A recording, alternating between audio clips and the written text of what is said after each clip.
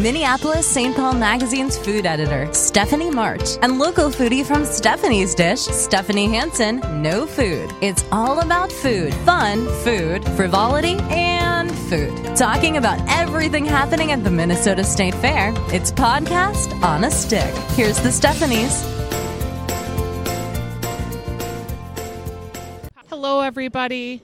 If you hear a little sadness in my voice, it's because we are at the final day, Day 12 of the Minnesota State Fair, which makes this the final podcast on a stick. That's right. This is Stephanie March. I'm Stephanie Hansen. And we are just so glad that we have gotten to do 12 full days of podcasting out here at the Minnesota State Fair because this is the best state fair of all time. It really is, and it has been such a blast. And don't be sad because it's over, because you have a whole day today to take part of all the final state fair fun. The last day, there's deals that can be had. It's your last chance to get your favorite fair foods, the merchandise. There's a lot of great sales.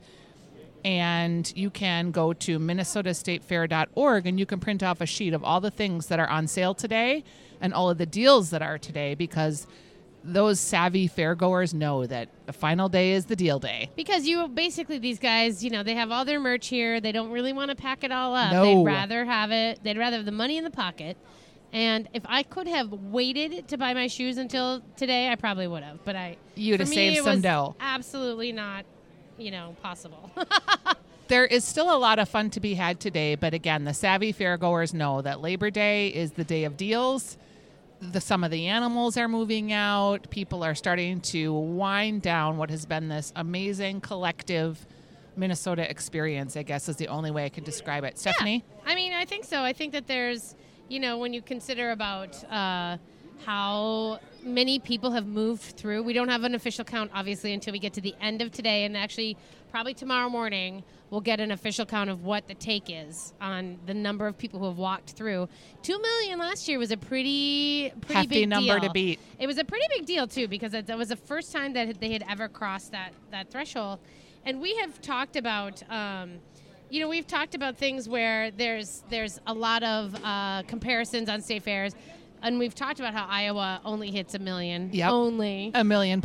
And Texas hits, of course, so much more, but they have a month-long fair. And it's a gigantic state. Yeah. But it's just crazy. So I think having ours, being obsessed with the numbers, I think it'll be fun to hear, by tomorrow, if we've kind of come close or not. Do you think that the state fair will ever expand to more days? They've talked about it, but I think that they have talked about to sort of thin the numbers out per day. Because, the burden of the 2 Saturdays are pretty big. And that last Saturday, which of course is a huge day and historically the biggest day, is also the closest to Labor Day. And you know what I mean? Like it gets really, really, I don't know. It gets so jammed. And you'd have to start, it starts on a Thursday, so you'd have to start the Thursday before. I don't know if they'd add a full week, but they might add a couple extra days on it. Maybe they'll start on a Tuesday someday. Something to think about. And start thinking. I think that it's interesting to think about what the evolutions are going to be in terms of, like we've talked with Nikki, the foods are, and how she wants to see. She has no idea what 5 years is going to look like because this is her first year. Right. And so, but I think about it in terms of how just the fact that they started construction last year on the day after the fair ended, to me, I think on the North End Event Center. Yeah. I think that they're doing a really great job of trying to hold on to what we have and not not lose the magic that is the state fair and some of the traditions and some of the old stuff, but that they're also trying to really embrace what the potential is and understand that when you have 2 million people on grounds, you have to sort of, if you're breaking records like that, you have to sort of take a moment and figure out what does that mean for the next. You can't just let things break and go bad. They're trying to be proactive, and I appreciate that. So when you look back on this last 12 days, is there any memory that stands out that you're like, oh, that was a great day, or that was a great moment at the Minnesota State Fair? Oh, my God. I don't know. I think the day one for me was hysterical and fun. And just that whole idea of coming out here and tasting every single new food and doing every single new beer in one day. It's the marathon. It's the slog. It was 8 a.m. and what time were you done? I think I got home at like 8 p.m. or 9 p.m. and I worked until 3 a.m. Yeah, because then you have to write all about all of it. That's the hard part about it. But I believe that there were some great moments in there that we all just sort of laughed. I guess I've had moments where with other people where there's a lot of laughing and a lot of good times. And that to me is the essence of the fair. And the random chats that I've had with people, which is such a lovely thing about the fair. Everyone's a little like more open. As far as our Minnesota demeanor of being frosty and a little bit closed, it's not true at the fair. No, everybody's pretty open. I think one of my favorite fair moments from this particular last 12 days has been broadcasting inside the Butterhead Yeah, that cooler. was probably a great. Because whoever gets to do that, Nobody that was gets just to a do really that. cool experience. Yeah. Princess Kay, I can't remember what her name was, Elizabeth. Yeah, Elizabeth. And her last name was hard to pronounce. Yeah. She was so lovely and so sweet. Right. And the butter carver lady was so nice. Yeah, and I think I would also. There's some garbage rolling by. It's the final day. There's That's a the lot of final garbage day, to a lot manage. of garbage. I also think there's moments that were kind of new to me and singular. Watching the kids carve a block of cheese for a contest. That was kind of fun to see their faces, and watching the farmers and with all their cows and everything else. And I don't know. I really had a connection to a lot of different levels of people this time at the fair, I think I did too, because I got all verklempt watching the 4-H'ers do their performance at the variety show. Yep. And then coming back and watching the kids with the costumed llamas. Yeah. And just the collective experience I had waiting an hour for that program to start, watching them put extra stands in there for people to sit in, watching people running to the stands, and then the contest starting, and then realizing it went on for like 2 hours. Yeah. That whole experience could only have happened to me at the Minnesota State Fair. It was fantastic. I know, and having a girl play a piano piece that was basically like she normally sings with her dog. And so she included the recording with her dog afterwards. Yes. I mean, that was outstanding. It doesn't get much better than that. And all the people we talked to at like the charity functions, between the Kiwanis or the, Salem Dining Hall and all that stuff, that's meaningful to me on a whole nother level, because and I guess that's what it is about the State Fair. That's why people, when they get weirded out at how excited we get for it, it's so many layers to it. It's not just I'm kind of known as this person about the foods and stuff, but there's so much more to it. I think that's kind of the takeaway for me, is it starts with the food for me, but it doesn't end there. Yeah. And it ends with like community, really, like how nice people are and how many different people you see out here, all the different walks of life, all the humanity, all coming together, all enjoying this singular thing that is farming, it's food, it's beer culture, it's gardening, it's arts, it's, education. It's ecology. It's kids. It's agriculture. It's animals. It's wine. It's everything. There's so much. It is so much. And it has been kind of a privilege to be the people who are here officially telling stories. 100%. And like finding those stories. And that is, the haunted house, talking to the haunted house people about amazing. The woman who was so scared she cried for a half hour. Yeah. But of course they knew her, so that's not going to happen to everyone. But there's something too about like sort of finding that those deeper levels of the fair, and the Midway Men's Club, and talking to Steve that first day about how they're really struggling to find volunteers that want to keep that tradition going, and yet understanding how many kids organizations they have impacted in the history of their fair time in St. Paul. Mm-hmm. Like that was really got you choked up a little bit. Yeah. Well, I mean, and sort of people's commitments to things and why they're there, and they don't look at it different. And that's the thing, is like everybody sees the State Fair differently. And I think that's kind of the privilege of what we've been able to do, is to sort of tell different angles and hopefully show you guys who maybe, we got a note from a woman who said, I couldn't be there this year, I couldn't get there, but I've been listening every day and living it through you guys. And that was such a gift. And I thought that's the whole reason we're doing this podcast, is so that if you can't make it, or if for some reason you've moved out of state and you miss it, that you can still sort of get the flavor, and almost like you're sitting here with us at Steichen's and being a part of it. This was my first State Fair story, was Steichen's. I know. The convenience store in the back of the barns. That has, infant supplies and allergy medicine and ice cream, batteries, and all the rest. A full-service convenience store on the grounds of the State Fair. Thanks to everybody that was featured in a State Fair story, or all the people that we just shoved microphones in your faces. Which is a lot, you guys. We basically... We did. We kind of gonzoed around the entire fairgrounds. I don't know if there is a piece of asphalt that has not had our foot touch it. I don't think so. And we just sort of really got to talking to a lot of people, and people were willing to tell their stories and willing to hang out and willing to be on, microphone. And that's a rare gift too. Thank you to Lulu's Public House, Blue Barn, also Hubbard Broadcasting. Yes. And thank you to the folks at the Minnesota State Fair for allowing us to just run around, do all the weird stuff, go all the strange places. Yeah. For all really the food that they've brought us up for every stage that we've been on. Yeah. It really has been a great, great time. Ooh, I'm watching a kid that's just putting on underarm deodorant that just bought some at the convenience store. Sometimes you need underarm deodorant. They've got it all. But that's just so funny that's what he ended up having to buy. There it is. I think that you think about 2020, so we're at 2019 right now. Yeah, what food is there any food that you're going to wake up tomorrow and be like, ooh, I kind of could eat that again? No, I'm going to be on a salad kick for a while. I miss green. I miss a lot of greens. I miss sushi. I miss, that kind of stuff. I'm going to miss that Polish corn dog. I keep thinking about it. Do you really? Yes, I could totally eat another one right now. You probably could. Yeah, there's nothing the weirdest part is that there will be this feeling of, and I've experienced this in other years, but feeling that I'm supposed to be somewhere.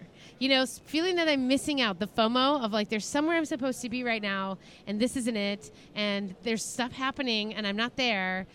But it is like Brigadoon. I mean, like, it pops up, it's here for 12 days, and then it just disappears. And it makes it special, I think, because if it was here every day, then you wouldn't want to do this. You wouldn't love it day. as much. No, but I'm pretty impressed that we got as far as we did. Anything you're looking forward to for next year, or areas of improvement that you'd like to see, or... We've talked a little bit about the sustainability piece. Yeah, I would love to see that. I get it that is not, and I don't hold anybody. What they're trying to do is going to be a hard thing to do. And it's a gargantuan with this many task. People. It's a massive task. I don't know. If it can work out, that would be great. I would like to see more places go to credit cards, to be quite honest. Yeah. It's just harder to keep the cash, and I don't know if it's just a preference thing, but... How many times have you gone to the cash machine? Oh, my God, so many times. I think I'm seriously at 4. Oh, and I do $200 a time. Yeah, you do more than I do. But I have also been charging at places that charge. I always, if they take a credit card, that's where I zip it. It's a convenience thing, yes, but it also it sort of gives me a little more control over things too. Like, I know actually a little bit more about what I'm spending on the credit card side of things. And I feel like if I was going to improve the fair, Wi-Fi would be a big thing on my list. Yeah. Like, everybody's using their phones now that you can log on and pay for faster Wi-Fi. Well, you can pay for it. I know right now. you can, but I just feel it's like just not great. Yeah, we're all here. Everybody's trying to. Everything we're doing, not we, you, and me, but like if you're a fair goer and you're posting fair food or you're posting a video of something that you did that's fun, it all promotes the fair. So why not just make that as open as you can? Yeah. I realize it still might be slow, but yeah. Yeah, I guess that's true. Yeah. Like when you go to a museum, it's all free Wi-Fi now. A lot of places that are really heavily trafficked public places have free Wi-Fi. I think it's time. I would like to see also distilled products. Oh, yes. Me too. I think it's time to say, now that we have local distilleries, and I'd be fine if you want to make it like a local only, so you can't have any giant, and you can set the price even. You know what I mean? You could have it in just one area, yep, one garden. Area where specific vendors have to apply to get a hard liquor license, but to have distilled spirits be a part of this would be actually lovely because it's an agricultural product, it's a local economy booster, it's something that could totally work out, I think. Also, wouldn't it be cool? This is something that one of our questioners, our listeners suggested, but if there was a way to use local farms to provide some of the food. I mean, there already is. You know what I mean? Like the corn roast guy, he's got a local grower growing the corn. And there's definitely ways around that. But I wondered if there was a way to highlight it a little bit better at the stands. Like, kind of giving prizes for booths that use local farmers. Oh, that's a good idea. Like, that's how I think they could encourage it. And then we could all help celebrate it. And then it could really be sort of, a connection between the cattle barn side of things, the barns is what I call it, and and we use local dairy from Schrader Milk. Yeah, I would love to if they had like a badge, and then there could be a prize awarded for the most local food. That would be great. When you go to the grocery store, and you see local icons for products, they could do that here. That would be something that, or even putting it in the guides or on the Fair Finder, having an icon. Yeah, to saying uses local food or uses locally grown food. How much? That's kind of part of it. How much do you think you saved with your Blue Ribbon bargain book? I don't know yet. I still have to do my final tally, and of course, there's still deals to be had, and so I'm just sort of thinking about it. But I here's the way that I feel about the bargain book. I guess it's not even as much as like a thing saved, as much as it was a convenience, and it was great to have.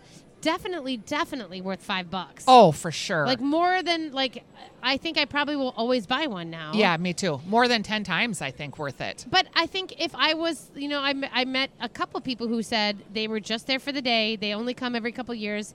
It's not worth it for them. In fact, it can be kind of a distraction because you feel like, oh, I have to go find this now. And right. Only use bargain book coupons. Yeah. And I also don't.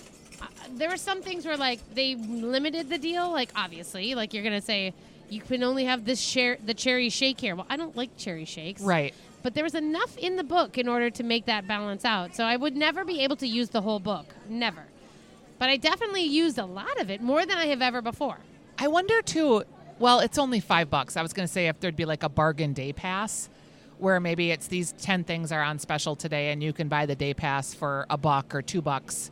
So you're only going to be using it that day for someone that's just a single day fair goer. Yeah, I wonder. But, we have all kinds of good ideas. It would be hard. The 4-ounce cup for beer so that you could do more beers, sampling. The $5 sample track for the, or even... for smaller portion. Or the $2 sample track. But I think a $5 dish, if you have a $5 dish, I think that is something that I would champion. If anyone, vendors listen to this, which I don't know if they do, they're over it. But if they do $5 dishes, for the fact that I think next year we're going to see some $10 items, especially with the minimum wage going up and everything else. We're going to see $10 food next year. And so I think having a $5 sample food is going to be important. And I hope it shows up. And I will help celebrate that. And who's going to cross over the $10 line? Who's going to be the Kit already first? did. You're right. They did this year, they but will we see more of it? Taco. Yeah, $12. Not even just 10 or 11. They went up to 12. 12 for 2 fried tacos, which are good. They're delicious. We did see there's 80 plus foods that are on a stick this year. I'd like to see us get to the 100 mark next year. Let's bring the stick back, people. Yeah, it is a sustainable way of serving your food. Ecological, it's sustainable, it's fun. Let's bring the sticks back. Yeah, I'm down. All right. Okay, I don't know what else I can say. I think we've said it all. Just the last bit of the beer thing again. Hoping that this next year there's not 53 beers. I hope it doesn't go up to 75. If it does, I hope that they notice, you can't drink them all if it does. I hope I hope that they notice that it's you can't possibly get a winner out of all that. Maybe there's a law of diminishing return. Yes. Yeah. So I'm hoping that for 2020 the beers because there's nobody governing that. Let's just for a second, in terms of the new foods list, she's curating that and making sure that there's not 6 tacos on the new foods list. I hope that for the beers, there's some sort of a discussion about that so that they're not all, we don't have 6 mango beers and 6 raspberry beers. Or maybe someone will curate it. That's what I'm saying. Maybe there'll be enough interest in the specialty beverage that they start curating that too. Yeah. And you have to apply for your specialty beverage. Right. That could be interesting. I think you could be on that committee. Okay. That's all I will do. All right. So it is day 12. It is the final podcast on a stick. I'm Stephanie Hansen. Hey, You're I'm Stephanie March. Thanks for giving us your time and for enjoying this communal experience of the Minnesota State Fair as they're rolling out some of the dumpsters on the final day. Hoping you guys had your best fair ever. We'll see you next year.